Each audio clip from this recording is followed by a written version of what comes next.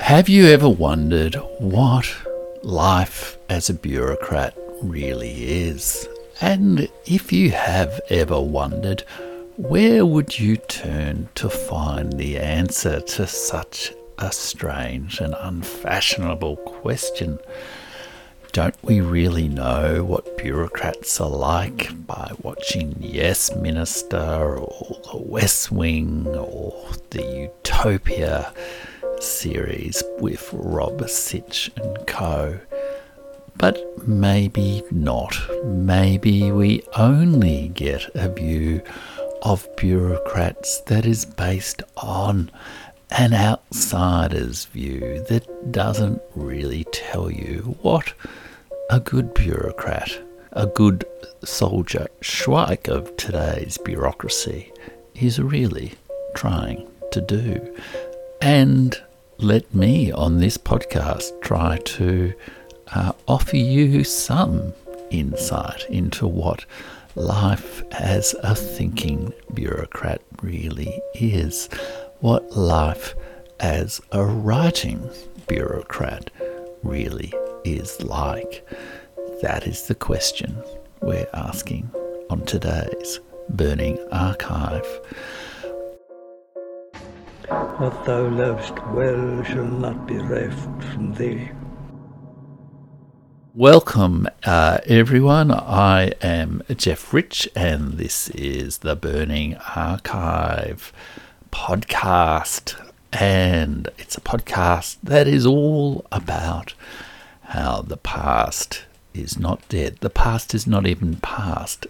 And by thinking about the past, we can live better in the present. And part of my life, part of my past, was working for 33 years in the bureaucracy. And I have described in the last two podcasts how I slowly found my way to a writing life while still working as a bureaucrat, publishing a book of essays and a book of poems.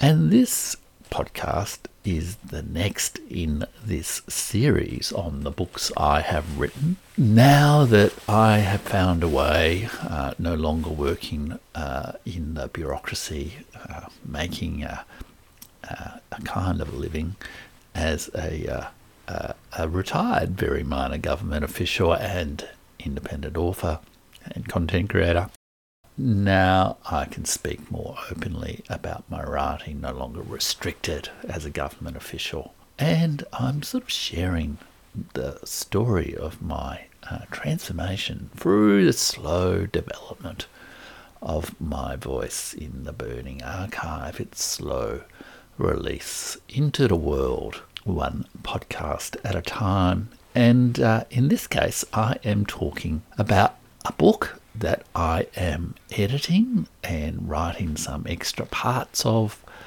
which, like my book from the Burning Archive, Essays and Fragments, is largely drawn from posts that I wrote originally on the Burning Archive website or blog. And that book is called 13 Ways of Looking at a Bureaucrat. And all of those 13 ways are ways of looking at a bureaucrat from, I guess, the perspective of someone who has really been a bureaucrat, rather than just someone who's making fun of bureaucrats, and also is I guess, written from the viewpoint of someone who has no longer any ambition for high office, power, influence, board appointments, whatever, and can perhaps offer a complex, candid, and authentic account of what the life of the mind in the bureaucracy is really like. So this book that I'm writing, 13 Ways of Looking at a Bureaucrat, which I'm hoping will be, or planning, I should say, will be published by sort of mid-year, mid-2023, that is, it's a collection of essays and most of those essays began on the blog. But unlike my other collection, the From the Burning Archive, this collection, 13 Ways of Looking at a Bureaucrat, is really the essays I wrote from time to time on politics and government and, if you like, the lived experience of being a bureaucrat. And it is, I'm talking to you as it's really a work in progress. I've edited, I guess, 2/3 of the manuscript at this point. And there's kind of a essay at the start and an essay at the end that I just need to draft over the next couple of months and include in the collection to make it a aesthetically pleasing, integrated, thematically coherent book. And it is really about what is the largely silenced voice of the bureaucrat, the voice that could answer that question I started the show with: what is life as a bureaucrat really like? But is largely only answered through comedies and the views of politicians and journalists, or people who've seen the bureaucracy from the very top, not people who've been amongst the trenches, so to speak.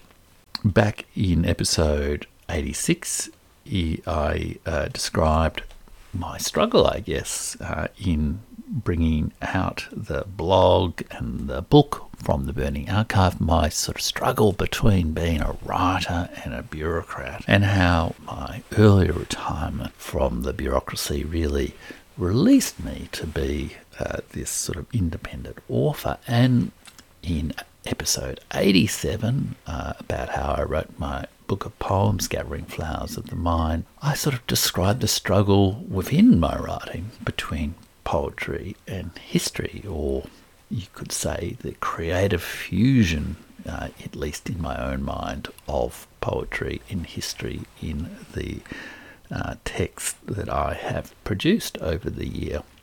But in this collection, 13 Ways of Looking at a Bureaucrat, I'm still writing, I guess, as a writer, but I'm writing as a writer in the voice of the bureaucrat, and that is a very rare thing indeed. Because, in truth, although ultimately, I guess, I left the bureaucracy and became independent author and content creator, at least for now, there was always a struggle within myself about becoming a writer and being an excellent, successful bureaucrat. I wanted to be a good bureaucrat. I believed in the possibility of governments that governed well, and I was also deeply frustrated with so many of the cliched images, the projections, the tiresome stories, outsider stories, so to speak, that you normally read about the bureaucracy. It was like reading, it all seemed like cultural appropriation, let's say.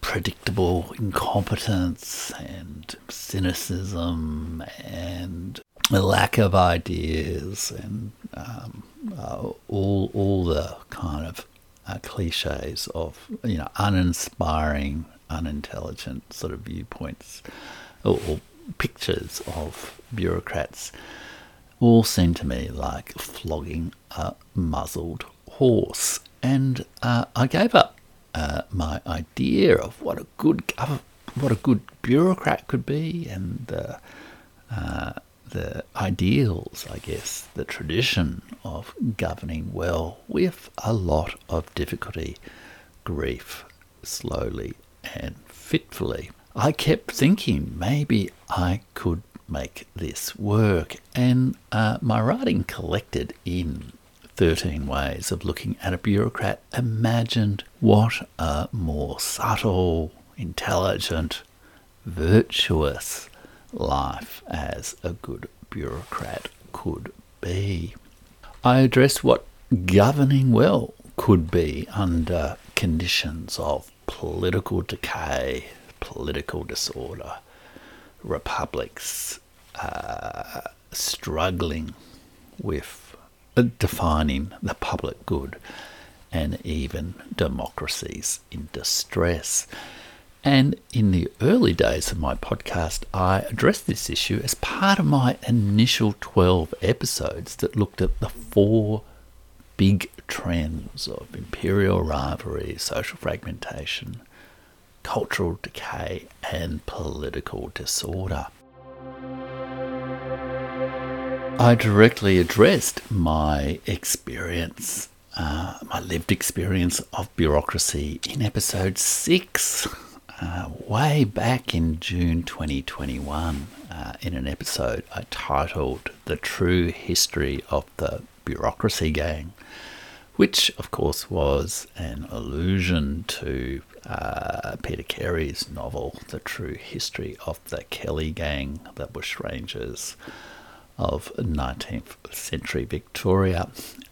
And back then I was still learning how to use the microphone properly and edit in Audacity and to do this whole podcasting game. I guess I'm still learning how to do it. But you might even want to go back and listen to that episode after this one, because many of the ideas and insights, I guess, I spoke about in that episode reflected what will ultimately appear in 13 Ways of Looking at a Bureaucrat. At that point, I was still a serving public servant, and I was very conscious that I was under speech code restrictions and feared, I guess, retribution for telling people, however indirectly, how things really were within the hallowed halls of government.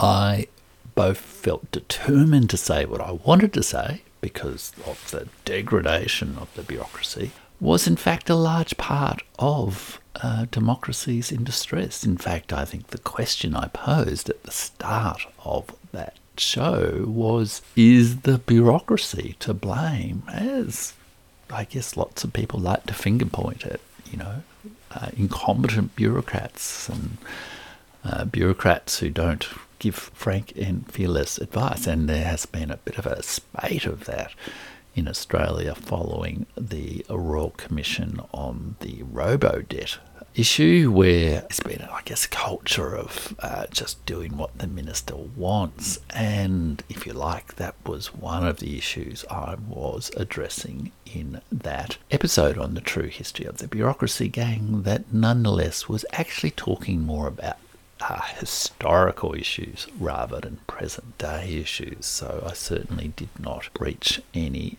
speech code rules, but you can today perhaps read between the lines. So most of what you read or view about the bureaucracy is really written by one of two groups. And this is a bit of a oversimplification, I guess, but group one is the kind of praise or mockery by outsiders or people who've, dropped in briefly, life as a ministerial advisor or something like that, or satirists like Utopia, like Yes Minister, and who are really just using the experience of bureaucracy for their comic or journalistic material. And that material is all about a bunch of people who don't get the opportunity to speak back because they are under those speech code restrictions. And often you could almost describe the work of many academics on bureaucracy as the same group. They might have some, and from what I've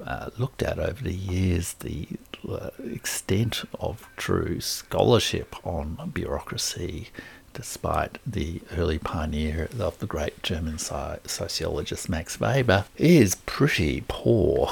And so a lot of academics trade, I guess, in similarly cliched images of what a bureaucrat, what public administration is, often with the university administration. They see government bureaucrats as just another, even more lowly incarnation of their enemies in the bureaucratic university administration of universities. Anyhow, that's just a bit of a side theory. And the second group, who you might read or view, listen to, talking about the bureaucracy, is really the opinions of the sort of retired grandees, the most senior bureaucrats who've seen the bureaucracy not from the trenches, not across the entire battlefield, but from the commanding heights of the very top. Most of these senior bureaucrats still want power, influence, board appointments, consulting contracts. They still play the game, so to speak, and they're not really saying anything terribly deep, truthful, complex, or critical. And I did not want to write about the bureaucracy in that way. I wanted to write more authentically from my own experience as a very minor government official who, like Machiavelli, in a famous passage introducing either the Discourses or the Prince. It's actually a passage from Machiavelli's The Discourses and the dedication letter at the start, where Machiavelli writes, or wrote, back in the early 1500s, "For to judge aright, one should esteem men because they are generous, not because they have the power to be generous, and in like manner should admire those who know how to govern a kingdom, not those who, without knowing how, actually govern one." And this statement was a bit of a motto for me in how I guess, went about writing the essays in to be collected in my book, 13 Ways of Looking at a Bureaucrat, informed by the belief that Machiavelli also articulated that the realities of power can often be best observed from the low battlefields, not the commanding heights, that those who lead governments are not always the best sources of advice on how to govern, whether those who lead governments are leading the governments as politicians or as very politically attuned heads of bureaucracy. And if you listen back to that earlier episode 6 of the podcast, which I did the other day, you realise, I guess, if you do read between the lines, that although I said nothing at all inappropriate and I largely framed my comments in terms of the literature and the history on bureaucracy, there are some inferences that you could draw from the podcast that are devastating criticisms of today's bureaucracy, not just in my immediate state of Victoria in southeastern Australia, but across, I guess, the Western democracies. The question I raised was, is the bureaucracy to blame for our democracies in distress and our numerous policy failures, whether those policy, we may disagree on which particular issue is a policy failure, but there have certainly been a fair number of policy failures on from all points of the political spectrum. So, in a way, that is what I address more directly in the book 13 Ways of Looking at a Bureaucrat. And I'm also going to address those questions perhaps a little bit free of constraints in a future podcast. But you'll also sense, listening to that podcast and when you do ultimately get to read 13 Ways of Looking at a Bureaucrat in the mid-2023, that it's also a story that could only be told, perhaps, by someone with my unique combination of experiences. Someone with lived experience of the failed trenches of the bureaucracy, bleeding out trenches of the bureaucracy. Someone who had practiced a lifelong study of politics, not just narrow politics in Australia, but politics and forms of government across the world, and also someone with a deep cultural, even cross-cultural perspective, a broad knowledge of the history of governing. And by governing, I don't mean politics, I mean something different. I mean not just the political contest between political leaders, but the process of governing, of people working in states, in the, like, not states and territories, but states and polities, people working in states, what they do to govern the people they are seeking to exercise authority over. And fourthly, in terms of this unique combination of experiences or perspectives, as we learned last week, the fourth part of that unique set of perspectives was that I was a poet, a writer lost in the web of words and practical. The web, I think it might have even been Weber again who described the webs of meaning that people spin as a term for culture even. So anyhow, there you go, another example of being lost in the web of words. But practically this meant I was often used to crafting speeches and all sorts of text in government, and sometimes it meant I felt like Bernard in Yes Minister, always looking for the puns, always looking for the irregular conjugation of verbs.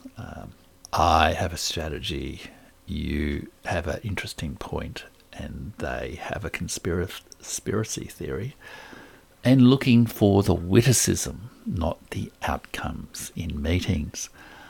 But my experience as a poet and a reader of poetry also gave me the title for this book, The 13 Ways of Looking at a Bureaucrat, and for a series of essays I wrote on the blog in 2016.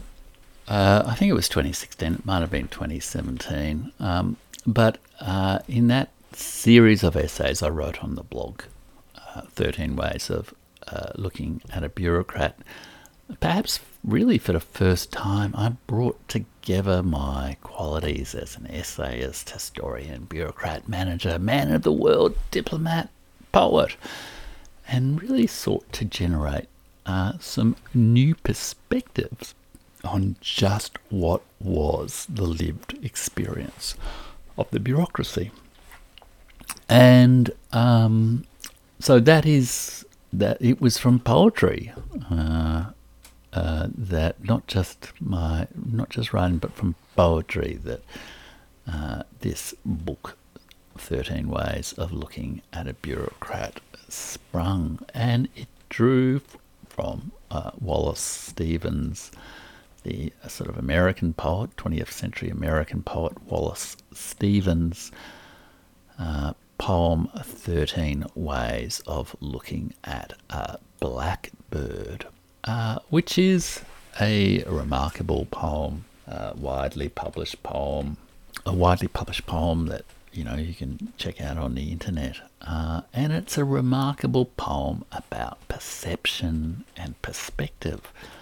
Just how many ways can you find to look at this dull, boring, despised figure, a suburban figure almost, in Stephen's case, the blackbird; in mine, the bureaucrat in his or her cardigan. And when I wrote this long series of blog posts, an introduction plus the 13 separate posts, after the introduction, each one of the following 13 sections was based around one of the 13 ways of looking at a blackbird, and actually started with Wallace Stevens' poem, and each one of those posts was a kind of a response in a way to the images and thoughts and my own associations with Stevens' poem,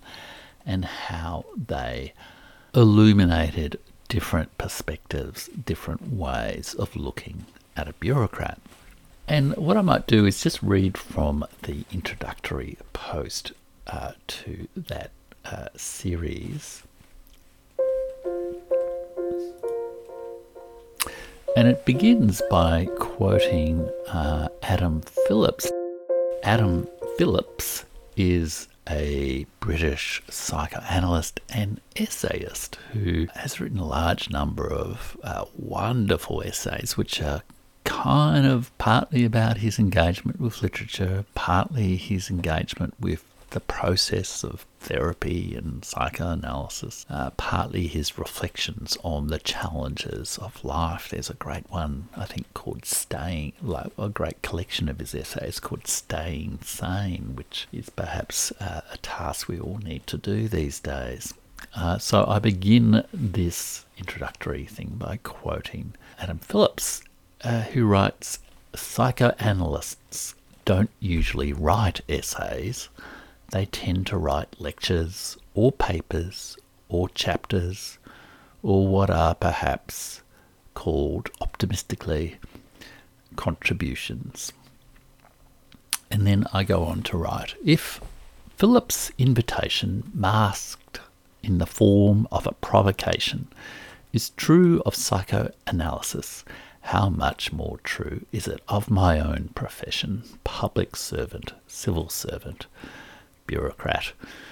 Bureaucrats do not write essays, or so some people might believe. They write briefs, presentations, summaries, talking points in descending order of intellectual significance.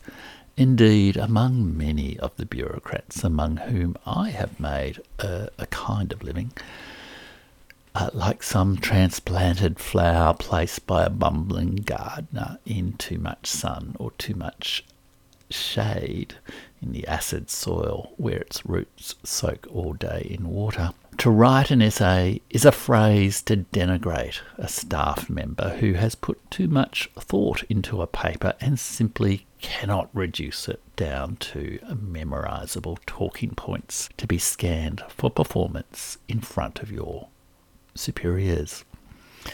Don't give me an essay, they will say. Just tell me what I need to know." Is it because of the general contempt in this profession for this most inventive, flexible genre of prose?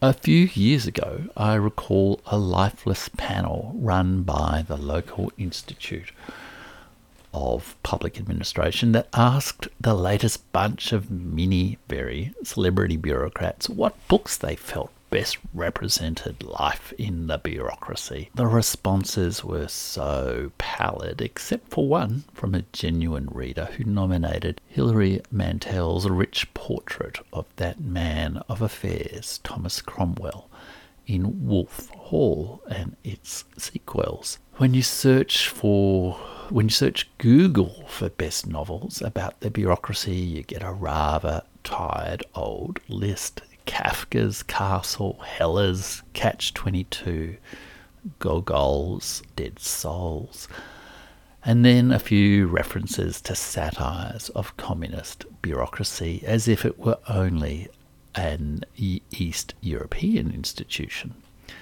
before slipping in a reference to Yes Minister or similar light television comedies, including, in the Australian context, Utopia. A few mention David Foster Wallace's Infinite Jest or Pale King, from which I recall surely one of the funniest literary names for a government department, the United States Office of Unspecified Services, USOUS, which you may well pronounce as use-o-us. But these representations of life in the bureaucracy have never really registered with me as genuine engagements with the life of the mind as it is practiced in our government offices. Yet it is that very culture with its foibles and traps and few moments of genius that I have dedicated the greater part of my working life to. It is that life of the mind in which I have experienced problems as deep ethical dilemmas, as thorny practical judgments, as meticulously thought out issues as any second-rate university research seminar. But the world would not know this because bureaucrats do not write essays. So maybe they should, and maybe I should, and maybe I have already begun. Adam Phillips is an inspiration to me in this task, this attempt, this essay, in more ways than one. He has stepped outside the sterile code of his profession and lifted from its place, discarded on the floor, one of the traditions that exceed the profession's histories. After all, Freud was a great essayist, perhaps a greater essayist than a psychologist.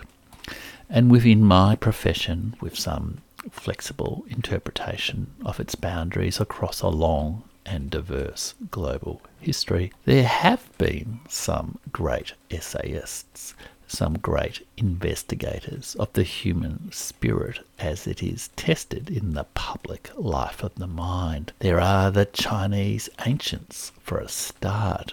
Confucius was, after all, a public official dismayed at the demoralisation of conduct in public office, who roamed the country for years with his teachings that sought to inspire a nobler spirit of duty. There were the great Byzantine scholar bureaucrats. Indeed, there is the extraordinary Anna Komnena and her portrait of her father Alexiad. There is Francis Bacon, although we might reach with him perhaps more for the title of statesman and grandee. But still government official he was. His essays speak still across the centuries to the peculiar obligations, duties and privileges of the bureaucrat who offers advice to a modern-day prince.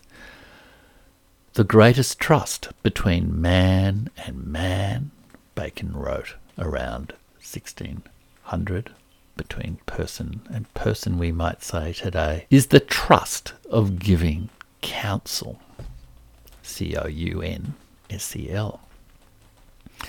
So if Bacon's essays can endure these 400 years and preserve a wisp of this peculiar, secreted, and yet all too human life that I have led as a government official, surely I should honour this tradition by picking it up from its dusty corner and finding a new reinvention of the essay form to speak of the true experience of bureaucracy.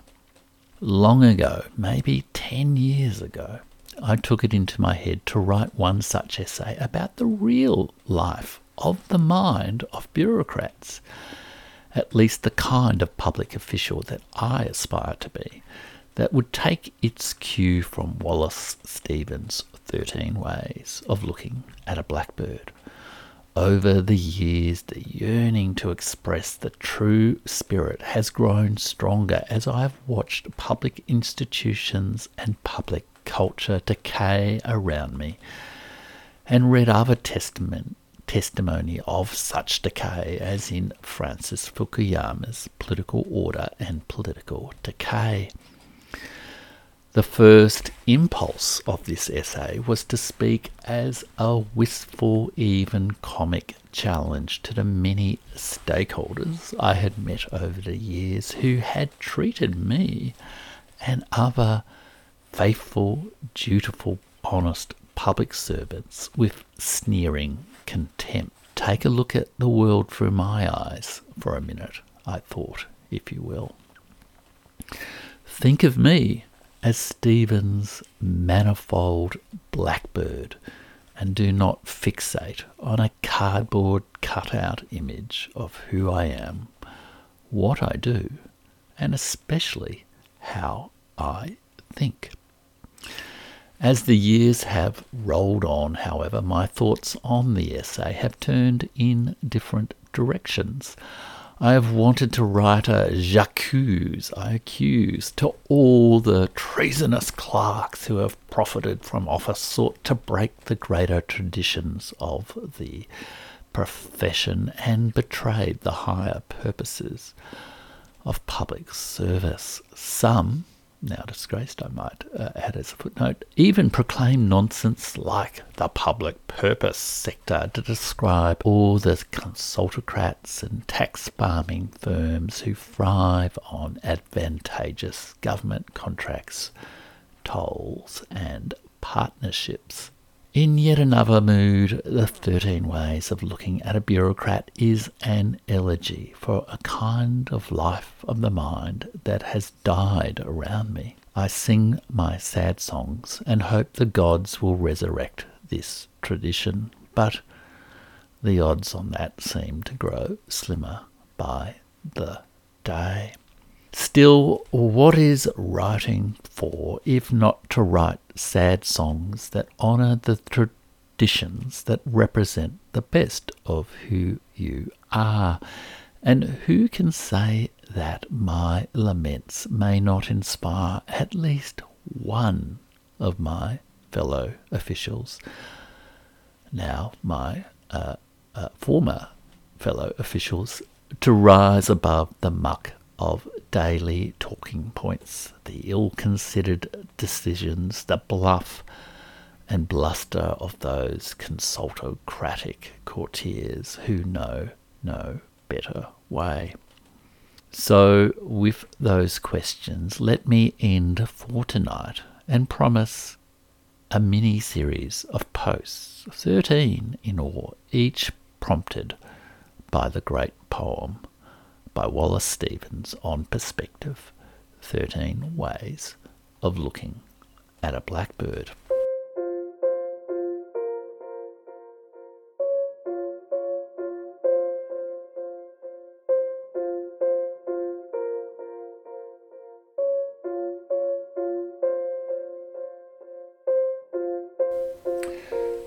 And you'll get a sense of what the posts are if I just read the titles quickly. So number 1 is Vigilance Among Stillness. Number 2, The Three-Eyed Raven.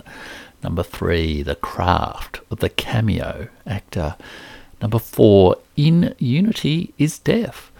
Number 5, The Beauty of the Bureaucrat. Number 6, Through Barbaric Glass Darkly. Number 7, At the Feet of Thin Men. Number 8, Involved in What I Know. Number 9, Servants of Utopia. Number 10, Flight in Green Light. Flight in Green Light. Number 11, People Who Live in Glass Coaches. Number 12, The Thaw, The Flight. And number 13, The Long Waits of Winter.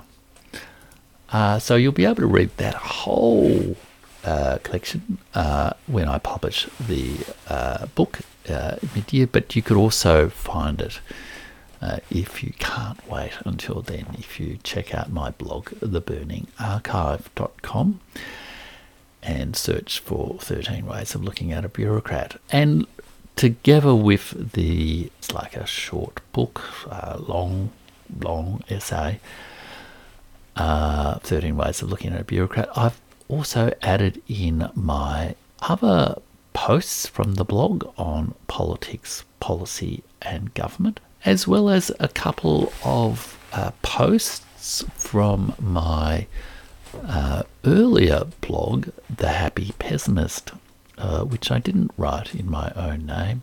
And I have also added to that as well a couple of papers that I wrote as a serving bureaucrat, but kind of not entirely in my role as bureaucrat, on alcohol policy and on the Royal Commission on institutional responses to childhood sexual abuse, both of which activated, I guess, my thinking mind, not just my bureaucratic mind.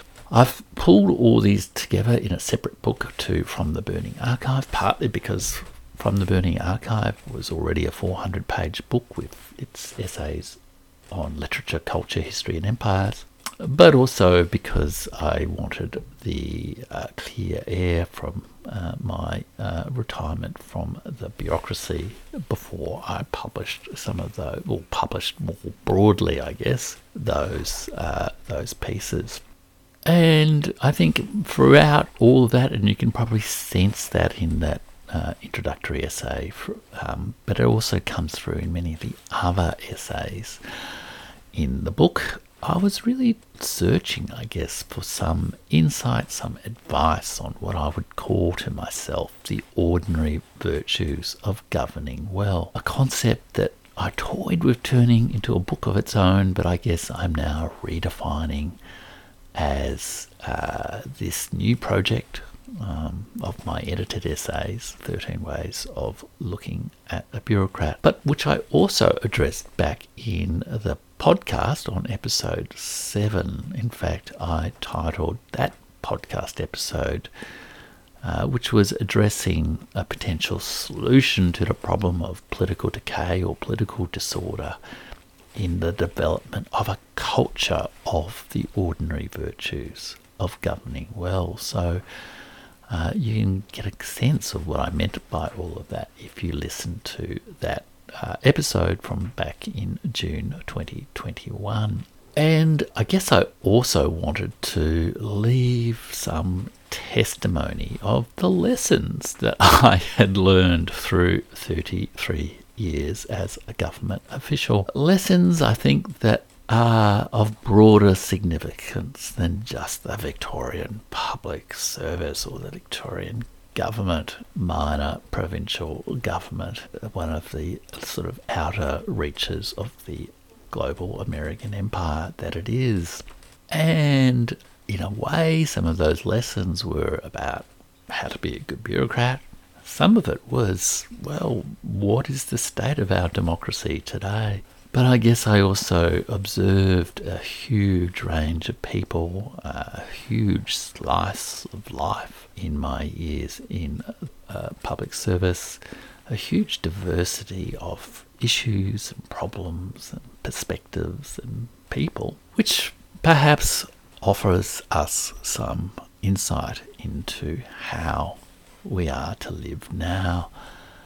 And at this point, I'm intending to talk about some of those lessons of what I learnt through 33 years as a government official in an upcoming series of podcasts on that topic. What did I learn in 33 years as a government official, and how can it inform how we live now in the state of the world that we find it? How does it help us shape our public life together in I guess, the Western democracies that certainly don't seem to be all that they are cracked up to be?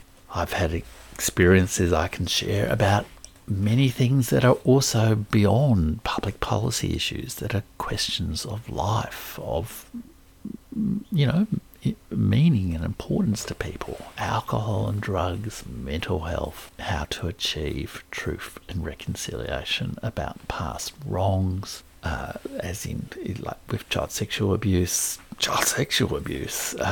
trauma, violence, terrorism, bureaucracy, all sorts of fascinating things.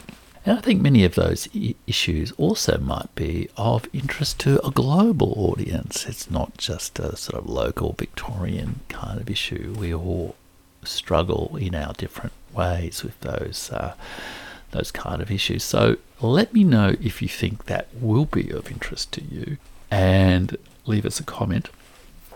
And what you can also do is subscribe to my free newsletter at Substack. So Jeff, Jeff, Rich, R-I-C-H, Substack,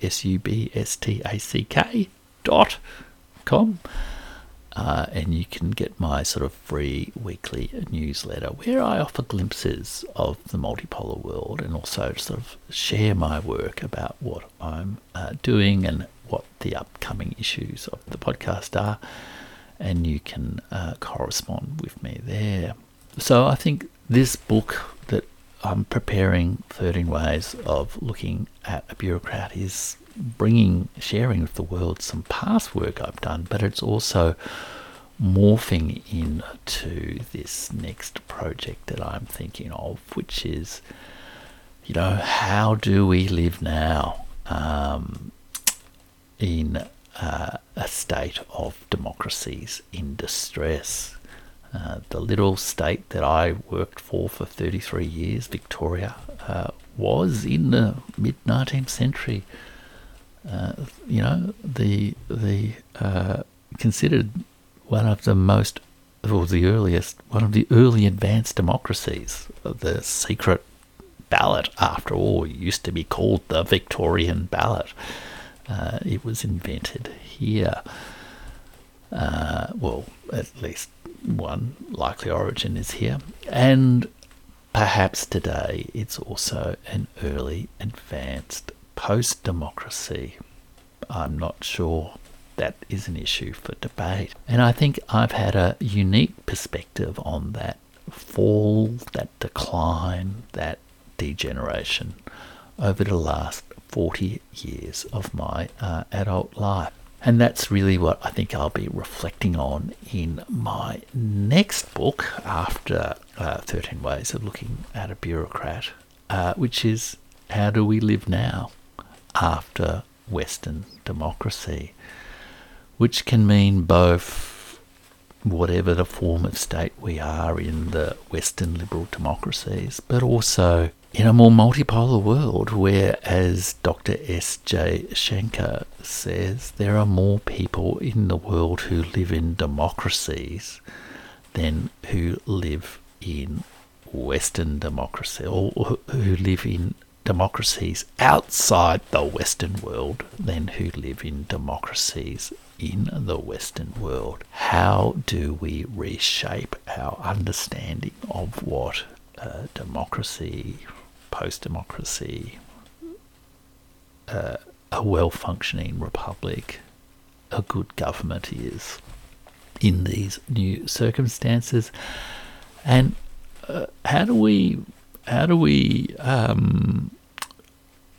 those of us with no real power, no real capacity to make major changes to systems and institutions and leaderships, who might get to vote every few years but don't feel the vote really matters all that much to how things happen, how do we live a sensible, ethical life in those circumstances? So that's the kind of book that I'll be working on next, and I'll be addressing some of those themes in my next podcast. So I hope you've enjoyed this little sort of insight into the work that I'm doing, the next book after 13 Ways of Looking at a Bureaucrat.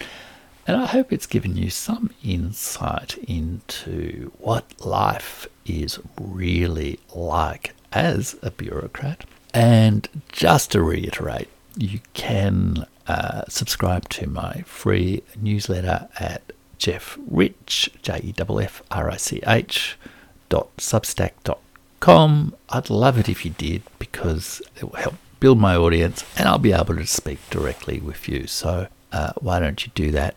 You can also subscribe to my YouTube channel at The Burning Archive, the Burning Archive YouTube channel, readily discoverable. I've just done, I think, fascinating a video about the Indian Foreign Minister Dr. S.J. Shanker's book, The India Way, which describes, I guess, India's foreign policy and strategy in a multipolar world. And you can also buy my books, whether that's from the Burning Archive, my sort of essays on culture, history, literature, writing, social issues, or my book of poetry from Gathering Flowers of the Mind. And also, if you like, also you can and share, tell someone else about the podcast, the YouTube channel, the Substack newsletter, and the books. And I will see you and you will hear more from me in a week's time, when I'll be talking about how do we live now after Western democracy. Oh, and do remember, perhaps, especially as we work out how we live now after Western democracy, what thou lovest well will not be reft from thee. What thou lovest well shall not be reft from thee.